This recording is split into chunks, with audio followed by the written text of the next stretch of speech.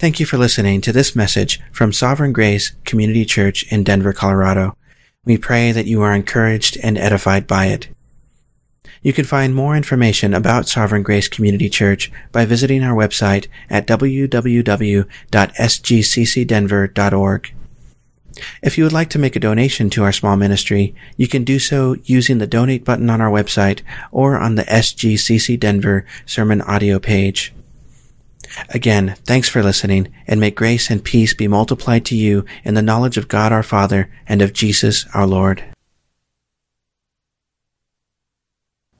Father, we do thank you for the reminder, for the exhortation this morning. It is so true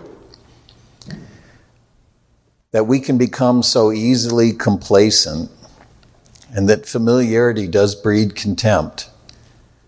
The longer we walk with you, the longer that our lives are woven into your church, the more familiar we become with the scriptures, the more easy it is for us to truly become despisers of them, even though we don't see that, even though we don't believe that and wouldn't say that about ourselves. But certainly the devotion, the energy, the interest, the time that we give to these issues, these matters of faithfulness, certainly does show that we take for granted and we don't find the delight, the devotion that we ought to have. I pray, Father, as we continue our worship, that you would continue to capture our hearts in this time, not for the sake of considering historical things that happened a long time ago, but for the sake of recognizing and reminding ourselves again that the God that we know, the God that we follow, is the God who has always been faithful, the God whose purposes are unchanging, the God whose will and work in the lives of the patriarchs 4,000 years ago has not changed. That you are the same yesterday, today, and forever. And Father, we have the same high and holy calling. We are a part of that same heritage, and we are called to leave the same legacy of faith and faithfulness. So draw us in, instruct us, and encourage us. Renew our sense of faithfulness and our commitment to walk before you in that way. For Jesus' sake and in his name we pray. Amen. In the middle of chapter 11, we're considering the writer's treatment of Abraham. And as I said, he gives the most time to Abraham of any of the particular individuals that he deals with. And for obvious reasons, Abraham was so foundational in God's outworking of his purposes in the world. And last time we considered Abraham's faith and faithfulness in relation to this promise of an heir. And importantly, it wasn't just that God was promising an offspring to an old man.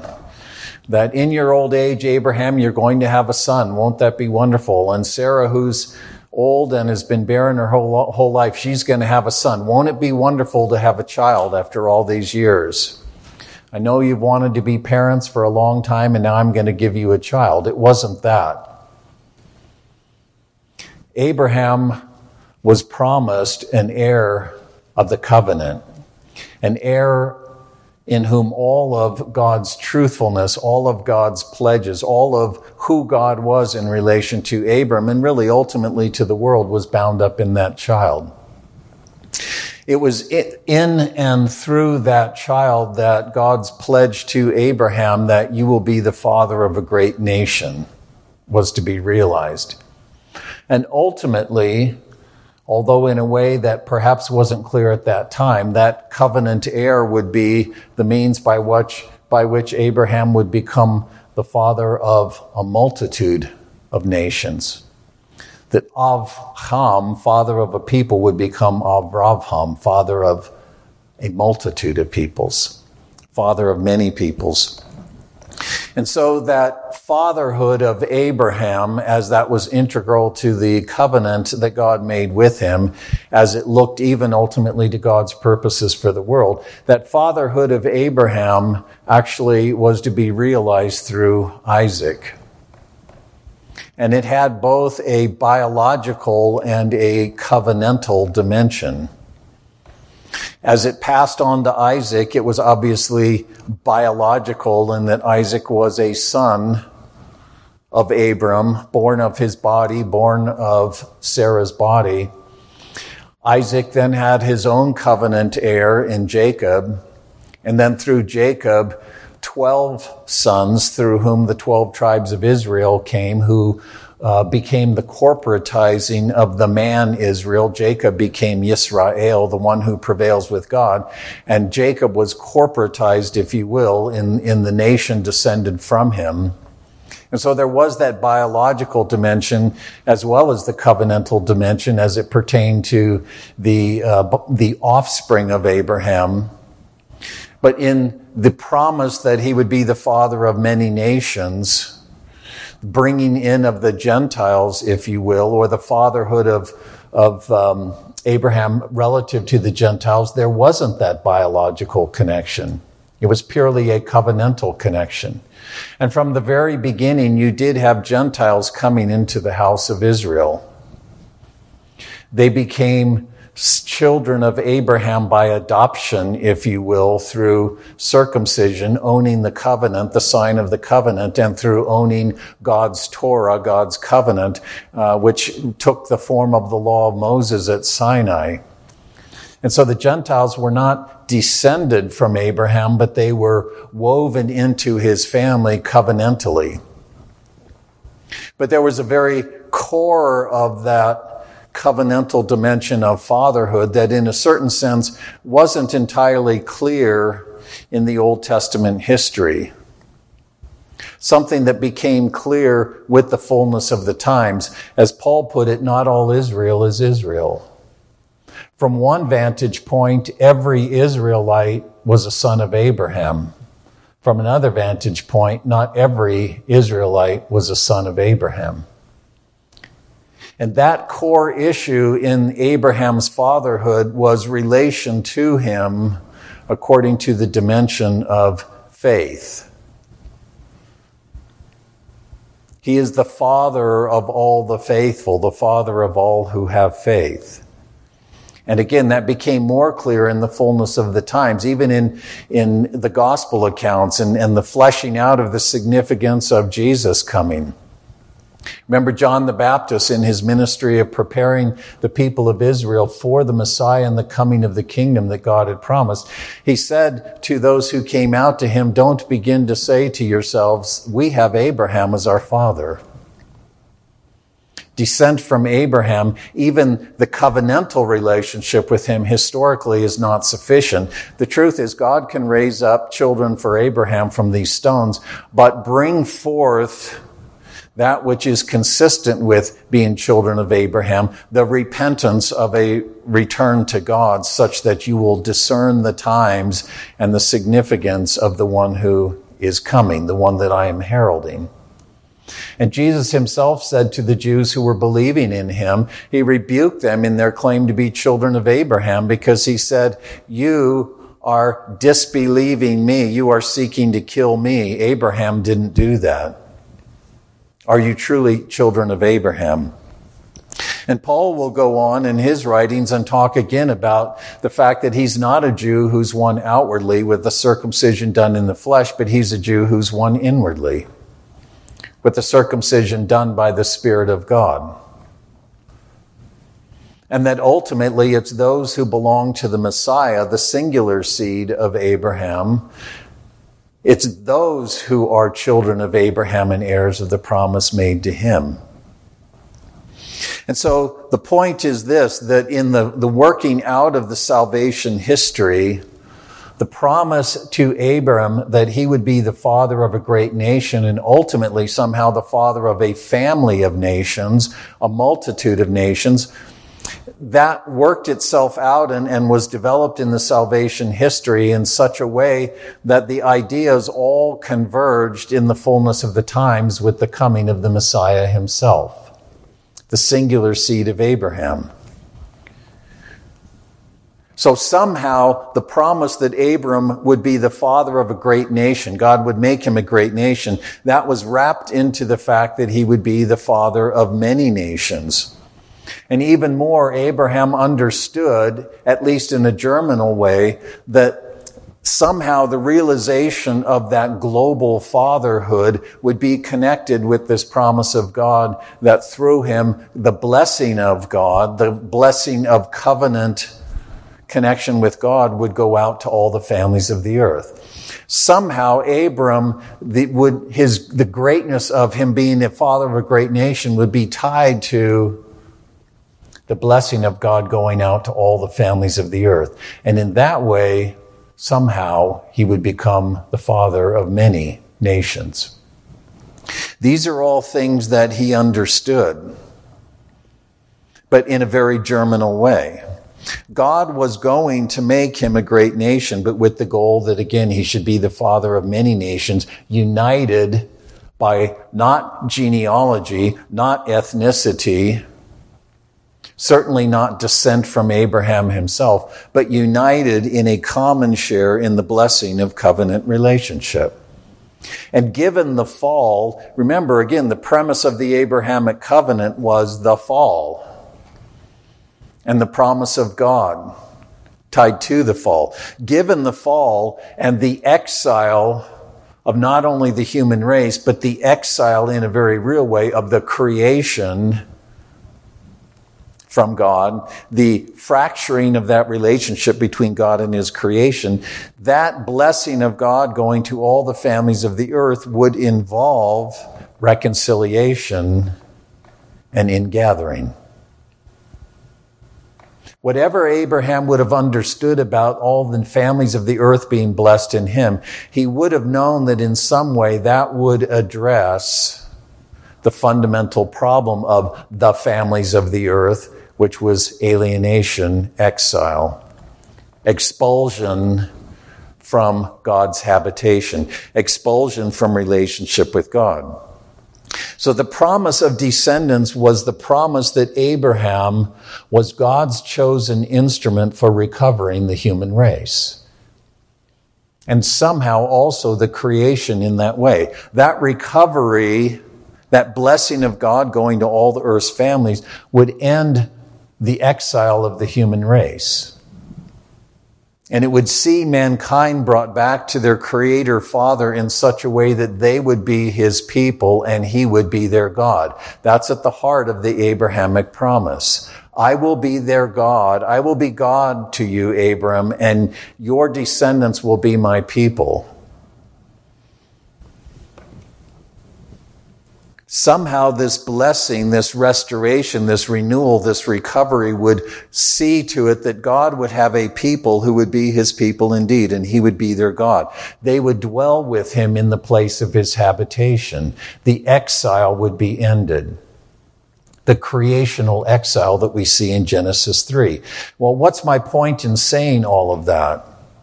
My point is that in Genesis 15, when God said to Abram, he promised him an heir, these are the ideas that were wrapped into that. It wasn't that God said, yeah, you're old, but you're going to have a baby. Won't that be wonderful? Go have a baby shower. That wasn't the point. What Abram believed, the promise of God that he believed, and that was his amen. When the text says he believed God, it's he gave his amen, his laying of his own sense of verity or authentication to what God had told him. And what God had promised him was these things that we've been discussing. That was what he gave his amen to. And that belief, that ownership of the promise of God that embodied God's purpose for the world and Abram's place in it, That was what was reckoned to him as righteousness. He laid his hands on God's purpose for the world and his place in it. It wasn't just that your old body is going to conceive a baby. And that becomes important even as we move into the next section dealing with the sacrifice of Isaac. But the point is for today that that's the narrative that the Genesis account constructs. That's the narrative that Genesis builds. And it's that Old Testament storyline that continues on. That's the story that the whole Old Testament affirms, and that's the story that the Hebrews writer had in mind in this parenthesis that we're going to look at today. That's why I began the way I did. Because the writer, he doesn't step aside from Abraham. In a certain sense, he does in verses 13 through 16. But this is a passage that's been interpreted in a lot of different ways because there's a tendency very often to move away from the salvation historical context. What it is that the writer's really dealing with here. And that's why I wanted to lay that foundation in that way. But read with me then in, let's just run it back to verse 8. Through verse 16, chapter 11. By faith, Abraham, when he was called, obeyed by going to a place which he was going to receive for an inheritance. And he went out not knowing where he was going. By faith, he lived as an alien, a foreigner in the land of promise, as in a foreign place, dwelling in tents, as temporary dwellings. He was a sojourner with Isaac and Jacob, who were fellow heirs of the same promise. Covenant heirs. For he was looking for the city which has foundations, whose architect and builder is God. By faith, Abram, even Sarah herself being barren, Abram received the capacity to conceive even beyond the proper time of life, considering him faithful who had promised. Therefore also there was born of one man, and him as good as dead, at least reproductively, as good as dead, was born of him as many descendants as the stars of the heaven in number, and as numerable as the sand which is by the seashore. That's the language of Genesis 15 in the promise of an heir. This is Abrahamic language. This is families of the earth language. Now, verse 13, all these died in faith without receiving the promises, but having seen them and having welcomed them from afar, and having confessed that they were strangers and exiles on the earth. They didn't receive them, but they saw them and they embraced them at a distance. For those who say such things make it clear that they are seeking a country of their own. And indeed, if they'd been thinking of that country from which they went out, they would have had opportunity to return.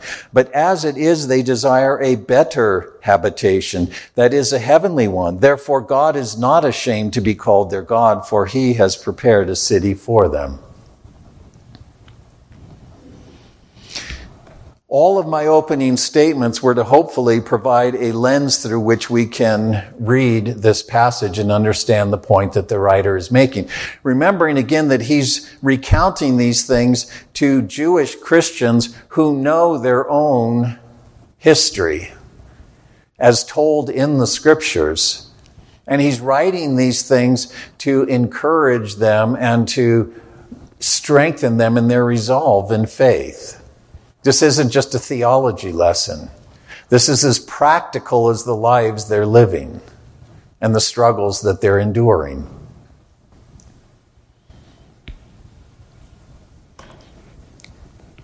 Well, the first thing that we have to address when we look at this is, what is the referent? What is the subject? Who is the subject that he is talking about? He says in verse 13, all these. And the first thing our minds should say is, who's the all? Who's the all these? Who's he talking about? And there are three possibilities in the context. The first one is perhaps the most obvious, which is that he's talking about the patriarchs, Abraham, Isaac, and Jacob. They're individuals that he's already named. And Abraham is at the center of this wider context. So there's a certain indication in the context that that's what he's talking about. And certainly in a certain sense, we can say from a certain vantage point that the things that the depiction that he's given applies to them. The patriarchs died in faith without receiving what was promised. And the emphasis here in this parenthesis from 13 to 16 is on a habitation, a country, a dwelling place. And all of the patriarchs died without inheriting Canaan. He's already said that, right? They lived in tents. They were wanderers. They were in and out of the land of Canaan.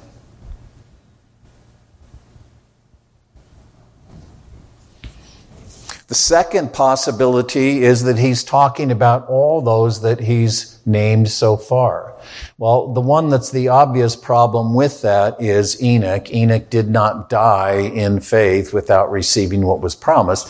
But you can say in a certain sense that this catalog of faithful people that he's building, even up to this point is the ones that he is talking about. But if you go back to Abel and Enoch and Noah, the idea of the land promise doesn't so much, a habitation promised to them covenantally doesn't so much apply, because that came into the picture with Abraham, right? The third option is that the writer has in mind the multitude of descendants who've come from Abraham. That's the most immediate referent. Anytime you see a pronoun or, an undefined adjective functioning as a pronoun, all, you have to say, what's the referent? What's the antecedent? If it's he did this, he did that. If I walked up to you and said, hey, he told me, you'd say, who's he, right? So determining the antecedent is important. And the nearest, most obvious antecedent is all these, he says. He received as many descendants as the stars in the heaven, as numerable as the sand which is by the seashore. All these died in faith. Well, the most obvious objection, and the one that usually you will see raised to this, is the fact that all these descendants refers to the household of Israel, and you can't say that all of them died in faith. The vast majority of them didn't die in faith. The vast majority of them died in unbelief. The other thing that you can say that is an objection is that he says they all died in faith without receiving what was promised. Well, the people of Israel received in great substantial, degree what was promised. They did inherit the land. They did inhabit the kingdom that God promised to Abraham. Many of Abraham's descendants actually lived during the time of the glory of the Abrahamic kingdom in the Davidic monarchy under David and Solomon. Greatness, dominion, kingdom, land. Israel had inherited all of that. So what does he mean then? And this is enough for people to say, no, he can't be talking about all of the descendants of Abraham because these statements, this depiction isn't true of them. They didn't all die in faith, and they didn't die without receiving what was promised. Well, when we say, okay, what is the writer trying to get at here? Again, depending on what the referent is, that's going to alter his meaning. If we say, okay, he's talking about the patriarchs all died in faith without receiving what was promised. And those who hold that view tend to say, okay, he's saying one of two things. One view that comes up is when he says they all died in faith without receiving what was promised. They were looking for a better country. If it was about the country they left, they could have gone back, but they were looking for a different country. And some commentators say, well, what he's talking about is the dynamic between Canaan and Mesopotamia. Abram came out of Mesopotamia. He didn't regard that as his country. He was looking for a better country. If he wanted to go back to Mesopotamia, he could have, but he didn't. And the same thing with Jacob. Jacob spent 20 years in Haran. Remember, Abraham had come from Haran in Mesopotamia. Jacob spent 20 years there because he went back to Laban's household to get a wife, and he labored for Laban for 20 years. Well, he came back. He left the land. He went back. If he'd wanted to stay in Mesopotamia, he could have, but he understood that Canaan was the land promised to him. A variant of that, a second view, is that the writer was simply pointing to the fact that all of the patriarchs died without receiving this promised land. They saw it from a distance and they laid hold of it, but it was really inherited by their descendants after them. And God even said that in the covenant in Genesis 15. Your descendants will inherit this land. And so the patriarchs, Abraham, Isaac, and Jacob, were looking for the promised land. They were looking for this better country. But it wouldn't come to them. It would come to their descendants. Well, there are lots of problems with that view, with they're kind of related views. But the first thing that struck me is it states the obvious. You don't even need to say that these men were not interested they didn't see Mesopotamia as their country. They saw Canaan as the promised land. That goes without saying. The writer's making an obvious point that doesn't even need to be made. But the more important thing is that view makes no sense in context. Because it argues, in fact, it doesn't only not make sense, it argues against the point that the writer's making. His point is precisely that they didn't see in Canaan the promised land. So his point can't be that they all left Mesopotamia, or when they were outside of the land, they saw that the land of Canaan was the better country God promised to them. That was the covenant inheritance. That's what they were looking for. Because his point is the opposite of that. That Canaan did not actually fulfill for them God's promise.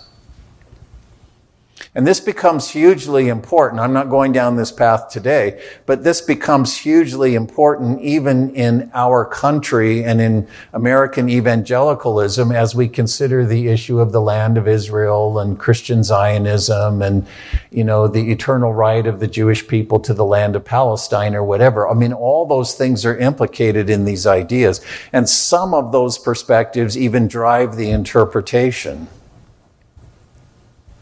Certainly within dispensationalism, the land of Israel is a central issue.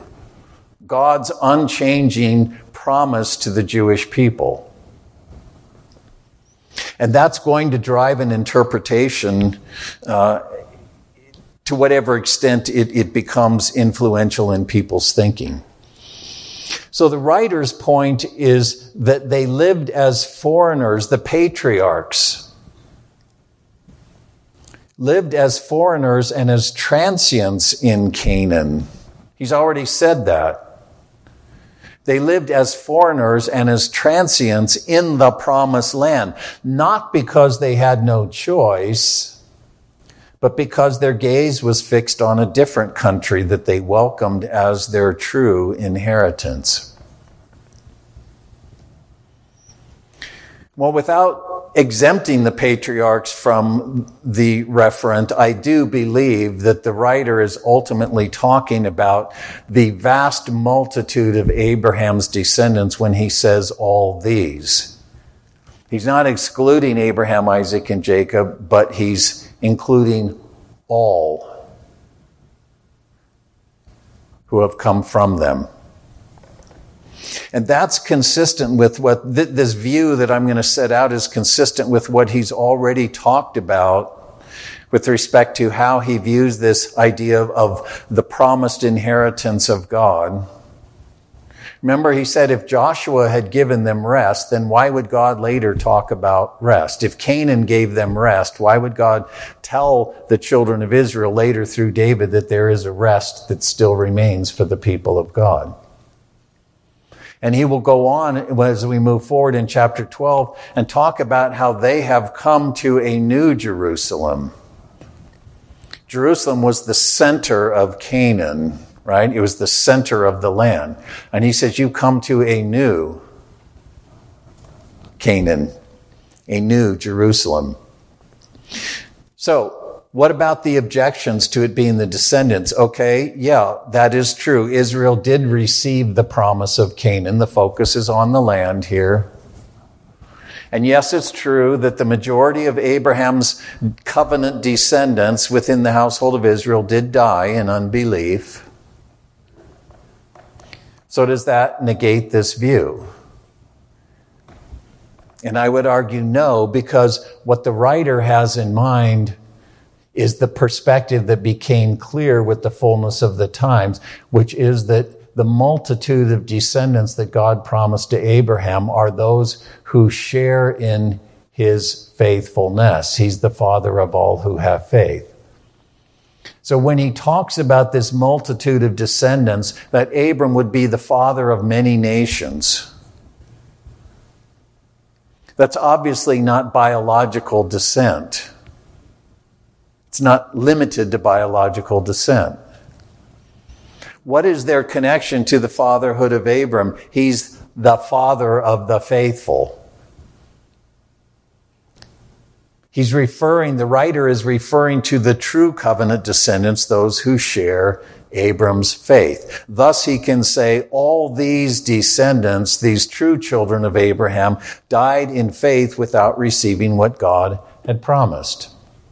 And you say, but wait a minute. I mean, yeah, there were faithful in the household of Israel, and there were even Gentile faithful who were woven into that covenant community.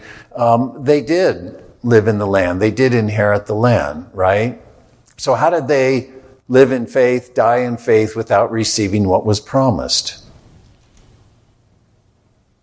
Again, the issue is what was really the promise that God was giving to them regarding a habitation. Whether they were in Canaan or outside of Canaan, all of these true descendants of Abraham consciously lived as aliens and sojourners because they saw their true homeland at a distance and they welcomed it, they embraced it, not as present, but with the assurance of faith. That's the point that he's making. And you may not have thought about this next thing that I want to deal with, but when I see things like this, what comes into my mind is I say, how did the writer of Hebrews know that?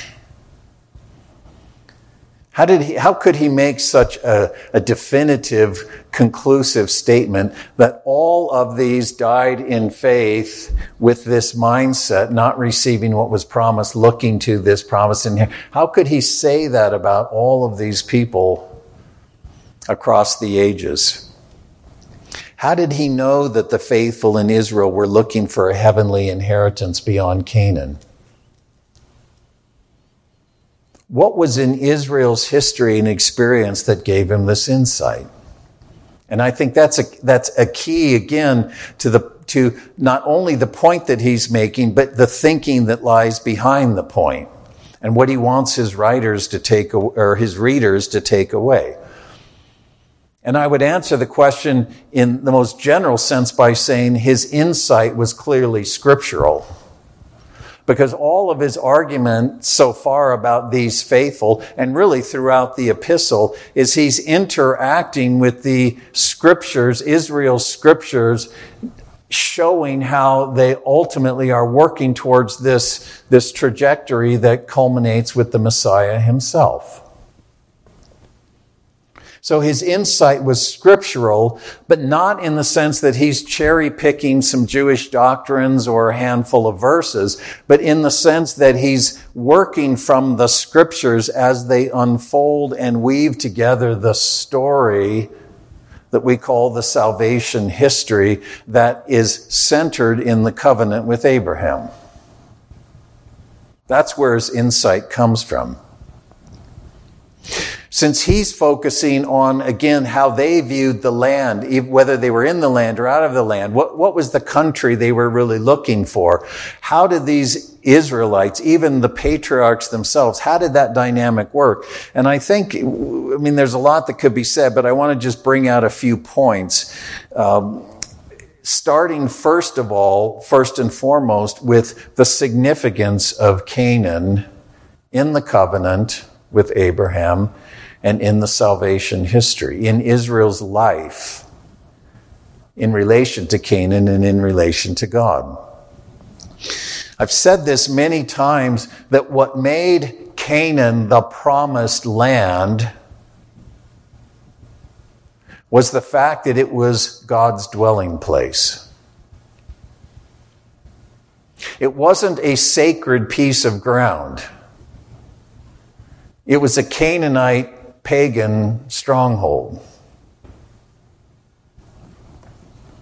Remember when God brought the children of Israel out of Egypt, and we're going to see this even as we go through chapter 11, but as he brought them out of Egypt and he brought them through the sea,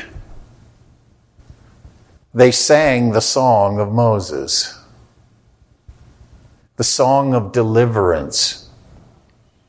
You see that in Exodus chapter 15.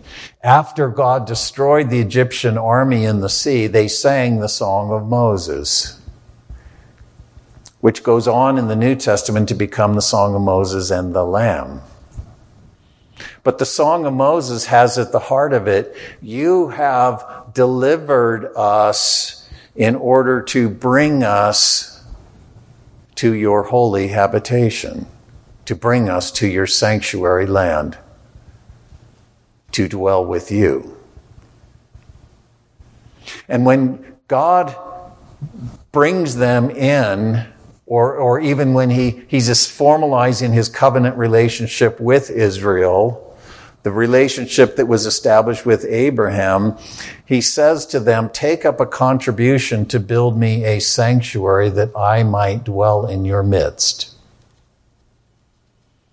Remember again, the Abrahamic covenant, the heart of it is, I will be their God and they will be my people. What's the point? The Abrahamic covenant was all about the issue of a relationship between God and a people. And that's why when God brought Israel out of Egypt, I remember my covenant with Abraham, Isaac, and Jacob. Moses, go tell the people, I remember my covenant. Bring them out. I will bring them to myself. It wasn't just setting them free. The promise of God wasn't, Abram, it'd be nice for you to have a little bit of real estate. I know you'd like to have some land, to farm and do your flocks and herds on. So I'm going to give you a piece of ground. It wasn't that. Canaan was the promised land because it was God's habitation, and it was his dwelling place that he intended to be the place where he communed with the Abrahamic family that he had taken to himself. The covenant was concerned with relationship. That's what Canaan was all about. And that helps us to see the significance of Israel's tumultuous relationship with Canaan in the succeeding centuries. Even when they were in the land through the period of the Judges, it was tumult, it was unrest, it was chaos, it was enmity. They were in that piece of real estate.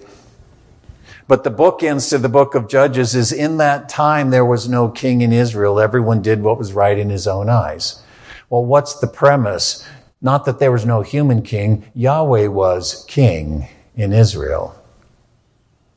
They were in the land and yet Israel's life was characterized by strife, division, slaughtering one another. Canaan was never truly a place of rest for Israel. Never. And that perpetual unrest betrayed the underlying issue, which was the alienation between covenant father and covenant sons, ultimately culminating in his departure from his sanctuary. God ultimately had said, I'll appoint a place for my name. David came to discern Jerusalem as that place. David wanted to build a dwelling for God in Jerusalem. God said, no, Solomon will do that. This will be my dwelling place. But eventually, God departed that dwelling place, didn't he? We see it in Ezekiel. He left. And he desolated his habitation. And he slaughtered the covenant family, and he sent them away into exile. A recapitulation of the creation exile. Canaan was supposed to be a prototypical solving of the problem of the creation's exile. I'm going to bring you back to an Edenic place to be with me. And it never was that. Canaan didn't give them rest, or God wouldn't have spoken of rest at another time. The writer of Hebrews has said that, right? And eventually the enmity, sons I've reared, but they don't know me. An ox knows his manger, a donkey knows his master, but my people don't know me.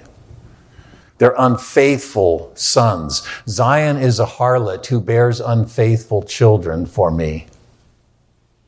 I will send her away. And God departed, and the promised land became Ichabod. Ichabod, no glory.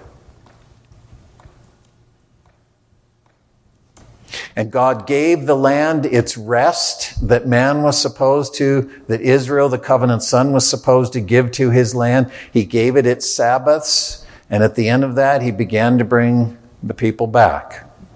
And they came back, and they rebuilt the temple, and then they rebuilt the city.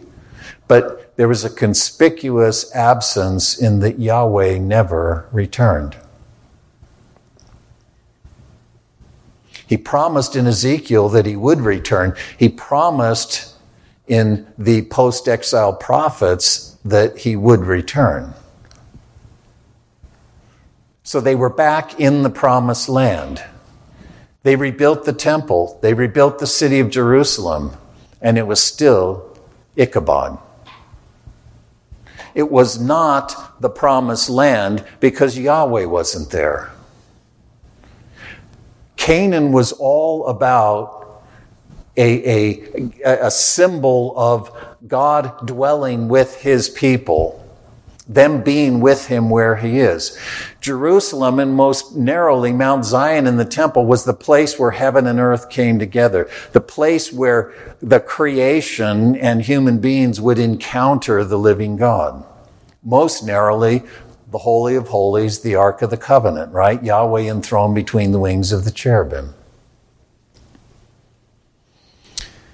So the returned exiles came back, and yet God never returned.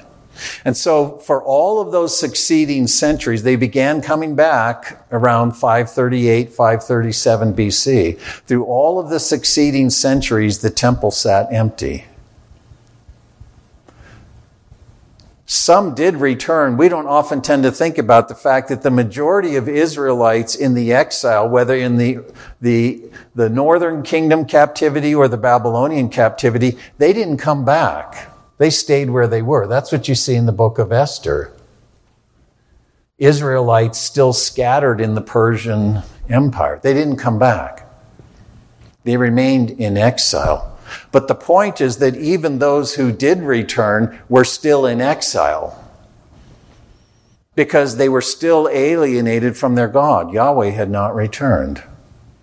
And so but through all of that was the promise of God, one day I will return. One day I will restore my dwelling place. One day I will again be in my temple. One day the glory of the Lord will again fill his habitation. And in that day I will bring all the exiles and I will gather them back to myself. That was the promise of God. God would truly take a people for himself. A people, an Abrahamic family who would know him in truth and conform to his life and his mind. I'll be their people, they will be my God. Think about the Hebrews writer already quoting from Jeremiah 31. In that day I'll make a new covenant with the house of Israel and Judah, not like the one I made with their fathers when I brought them out of Egypt, out of the house of slavery. For they did not continue in my covenant, though I was a husband to them. This is the covenant I'll make with them in that day. I will put Torah, my mind, my truth, my revealed will and purpose. I will put that in their minds and write it on their hearts. And they will know me, from the least of them to the greatest of them. They will not have every man teach his neighbor and his brother, saying, know the Lord. They will all know me, right? God promised that day would come. And then he would establish his everlasting sanctuary, gather his children in to dwell with him in his habitation, in the harmony and peace and security and rest that he had ordained from the beginning. That's what the land was all about. That's what Canaan was all about. Canaan was a picture of a restored Eden, a land flowing with milk and honey. That's what it represented. That's the sense in which Abraham's descendants were looking for a better country. They were not looking at Canaan, even if they were there. They were not looking at it and saying, this is it. This is it. Well, what about the patriarchs themselves? As I said, you have to include them in this group as well, even though I think the writer is specifically talking about the descendants of Abraham. But even the patriarchs themselves would have had this same sense of a better country. Why? Because the promise of God for an Abrahamic family was a global promise. Yes, I'll make you a great nation, but as I make you the father of a multitude of nations. That alone said that this habitation idea had to extend beyond Canaan. It couldn't be confined to that land. Even those who make much of the land of Palestine today associate it with God's promise to the Jewish people. But Abraham's fatherhood is of all the families of the earth. It's of all the families of the earth. And Abraham also understood, as we ought to, we need to, he understood God's call to him, God's covenant with him, God's promises to him. He understood all of that. He viewed it through the lens of the pledge that God made in Eden and what had happened with the flood and what had happened at Babel. That's why the Genesis account builds its story the way it does. All of that is the backstory to the covenant.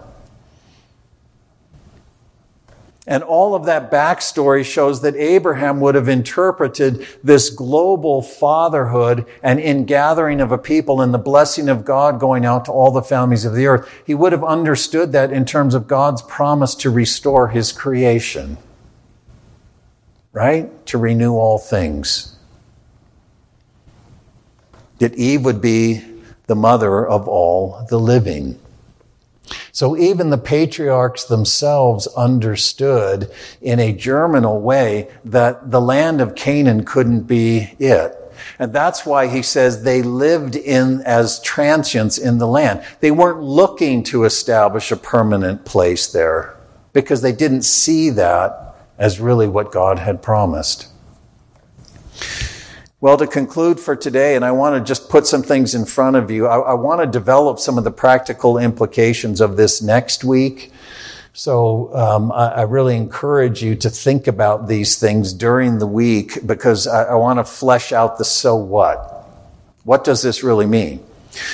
But to conclude for today, I think all of this is sufficient. I hope it's sufficient to at least establish how it is that all of the faithful descendants of Abraham, not just his biological descendants, but all of the covenant faithful that came forth from Abraham, how it was that they regarded themselves as sojourners, as foreigners in Canaan. They believed God for his promise, and their own experience, their own history at their point in time as they were born into the world, throughout the Israelite history, their own experiences and the words of the prophets through the centuries, through the years, told them that Canaan was not it. And with the exile and the destruction of Canaan, the destruction of David's house and throne, they still nonetheless believed that God would yet keep his word. He would keep his promises to Abram, Isaac, and Jacob. And they returned, and they rebuilt the city, and they rebuilt the temple. And yet they knew that God had not fulfilled his word to Abraham. But he would yet prove faithful. And he would prove faithful and fulfill his word in connection with a seed that God had promised to Abram. A seed first promised to Eve, a seed then pledged to David. That's why Paul can say, he doesn't deny the fact that the nation of Israel were the seed of Abraham, but he says when God made his oath, his promise to Abram and his seed, he really had in mind one seed, who is the Messiah. Because it's in that one seed that Israel would become Israel indeed. That's what Isaiah said, right? So all of these throughout the salvation history, up to the coming of the Messiah, they still lived understanding that God had not fulfilled his word to Abram, but he would. And they understood that the promise of God didn't pertain to that physical land, but to an everlasting habitation that God himself would build through this Abrahamic seed. That doesn't mean that they saw it as otherworldly, but they saw it as something transcendent. What had been depicted in Eden and symbolized even in Canaan as a land flowing with milk and honey. A place of blessing, security, peace, with every man sitting under his vine and under his fig tree, with none to disturb him. The writer's general point then is he's telling this story as a reminder to his readers who know the story. He's reminding them that all of these who died in faith with their visions set on the day when God would actually fulfill his word to Abraham concerning a habitation where God would be the God of a people and the people would be his, where they would dwell together. That time had now come, and they were living in the light of that day. They were living as the people of God, dwelling with God in his sanctuary. That's why the writer can say, you have come to the New Jerusalem. He doesn't say one day the New Jerusalem's going to come down out of heaven. He says, you've come to the New Jerusalem. To the multitude of angels, right? To the souls of just men made perfect. To the mediator of a better covenant. They were living into the reality that all of those before them had died in faith looking to. The realization of the habitation of God with his people. But they too had to live in faith. Because they had to fix their eyes on the completion of that habitation in the renewal of the new heavens and the new earth. In that vision, with that vision, they too were to be sojourners on the earth. They actually had inherited what their Abrahamic forefathers had not, but they too needed to live in view of that coming day when all would be consummated. They had to live as sojourners.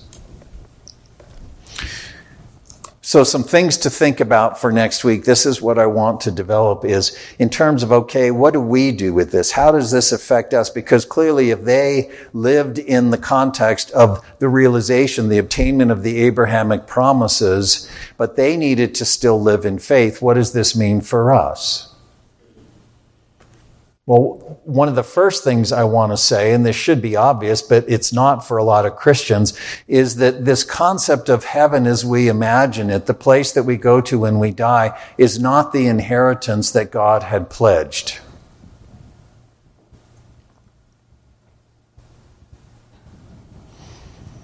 It should not be the object of our hope and our longing.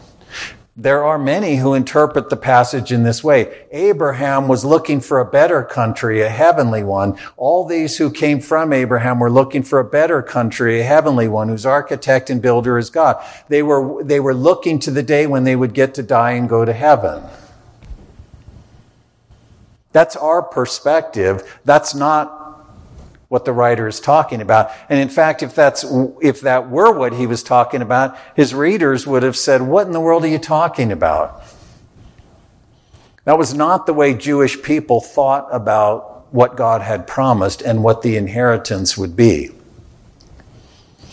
We've developed this notion that the inheritance is going off to heaven when we die. But our inheritance is what the scriptures insist on, which is the renewed creation, as that renewed creation is rendered as God always intended, as it is rendered sacred space. The habitation where heaven and earth come together, where God dwells intimately, perfectly, exhaustively with his creation in and through his human image bearers.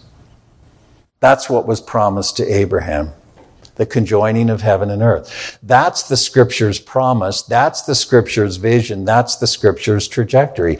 And it's evident even in the climax that we see in Revelation 21 and 22. John doesn't say, "I saw in a vision souls flying off to heaven." He says, "I saw in a vision the new Jerusalem coming from heaven to earth, the conjoining of heaven and earth." And what is the angelic interpretation? Now the dwelling of God is with men. They dwell with him. They are his bondservants. His name is on their forehead.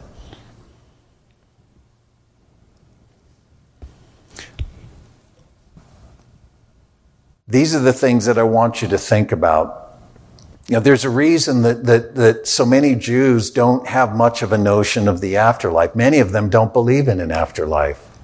Because the Israelite scriptures, the Old Testament scriptures, really don't say much about the afterlife, what we call when you die, what happens. It's this shadowy, mysterious, nebulous, mysterious existence in this realm called Sheol, the place of the dead. And there are a lot of Jews who believe the scriptures, who believe that there is no afterlife for human beings. There's just the realm of the dead. But what the Old Testament does promote and celebrate is God's promise to renew his creation and to restore his human creature in relation to that creation. That's the heart of the Jewish idea of the Cholam Haba, the age to come, the Messianic age. An earthly, creational future. The New Testament as well. We don't often think about this, but it has almost nothing to say about what we call the immediate, intermediate state, what happens when you die. Paul says to go and be with Christ is better by far. To be absent from the body is to be present with the Lord. But even then, when he says to be absent from the body and that's better by far, he's talking in the context of where I'm not longing to be disembodied. I'm longing to be clothed with the skene, the tent that God has prepared for me and kept for me. The New Testament is not concerned with the idea of our spirits, our souls going to heaven. What it's preoccupied with, as the Old Testament, is creational renewal, with human beings at the center, now understood in the fullness of the times in terms of Jesus' resurrection as the substance and the very the substance and the promise, the first fruits of that renewal. So heaven simply is the realm that God inhabits. Going to heaven is our spirits being present with the Lord, but the ultimate idea is the cohabitation of God with his creation, the conjoining of heaven and earth.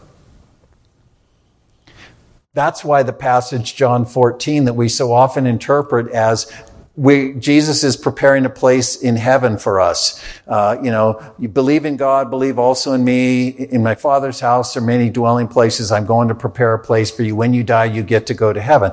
That's not what he's saying. He goes on to say that the meaning of my death, what you're going to experience, is a resurrection in which in that day you will understand how it is that I, even as a man, am in my Father, and you will be in me, and you will be in him. My Father and I will come and we will make our place with you. Going and preparing a place is this preparation of the conjoining, the bringing together of God and human beings. That's what is habitation. That's what sacred space is all about. So our destiny then isn't a place, but a perfected relationship. That's what Abraham understood. That was the marrow of the Abrahamic covenant. The promise of an heir was the promise that I will restore all things and gather all things up into myself. As Paul says, in that day, God will be all in all. And the yes and amen of all of that is bound up in the Messiah himself. That's Revelation 21 and 22. So that vision, here's my parting shot. That vision and hope, rather than our common conception of going to heaven, has to define and determine what it means for us to live as aliens and strangers in this world. Because we're called to, aren't we? Peter says that. And I challenge you to go and to look at what Peter has to say in 1 Peter 2 and 3. This living as aliens and strangers, and see if he's talking about it in the way of hunker down, hide from the world, because one day you're going to heaven. You're an alien and a stranger here. So, like a person living in a foreign country, go hide in an because, you can't relate to anybody anyway.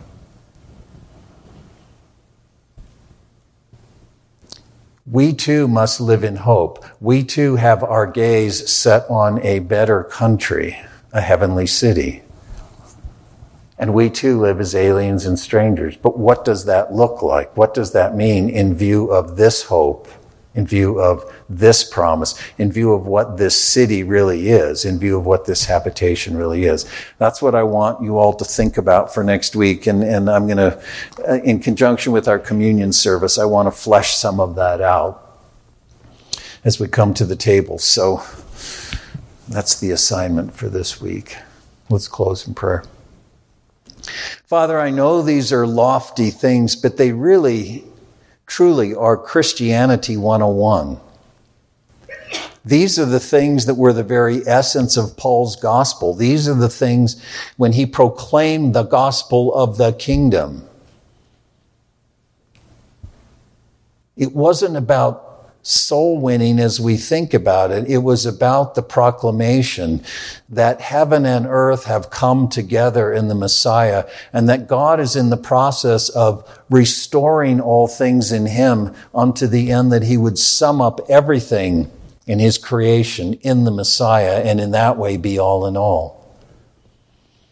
The gospel was the good news of new creation, the good news of creational renewal, the good news of the promised and now realized kingdom of God.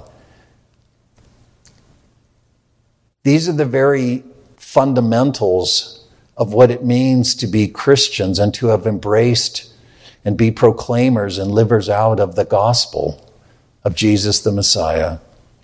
Father, I pray that you would enable each one of us and give us the time and the facility, the opportunity this week. Free us up, that we would have the time to actually sit and pray and contemplate and think and read and study, even as Cliff exhorted us, to consider these things and our place in this great story and what it is for us to live as aliens and sojourners in this world as we know it. What really it is to look to a better country, having already come to the New Jerusalem. For these things are critical to our testimony in the world. They're critical to the lives we live. They're the very essence of our faithfulness. Faithfulness involves discerning and owning the Abrahamic inheritance. And I pray, Father, that you will help us in these things. Prepare us even as we gather again next week around the table. And may it be a rich and a fruitful time. I ask these things, Father, pleading with you to help us, to build us up in this most holy faith, that Jesus would be glorified in his church and through the church in the world. Amen.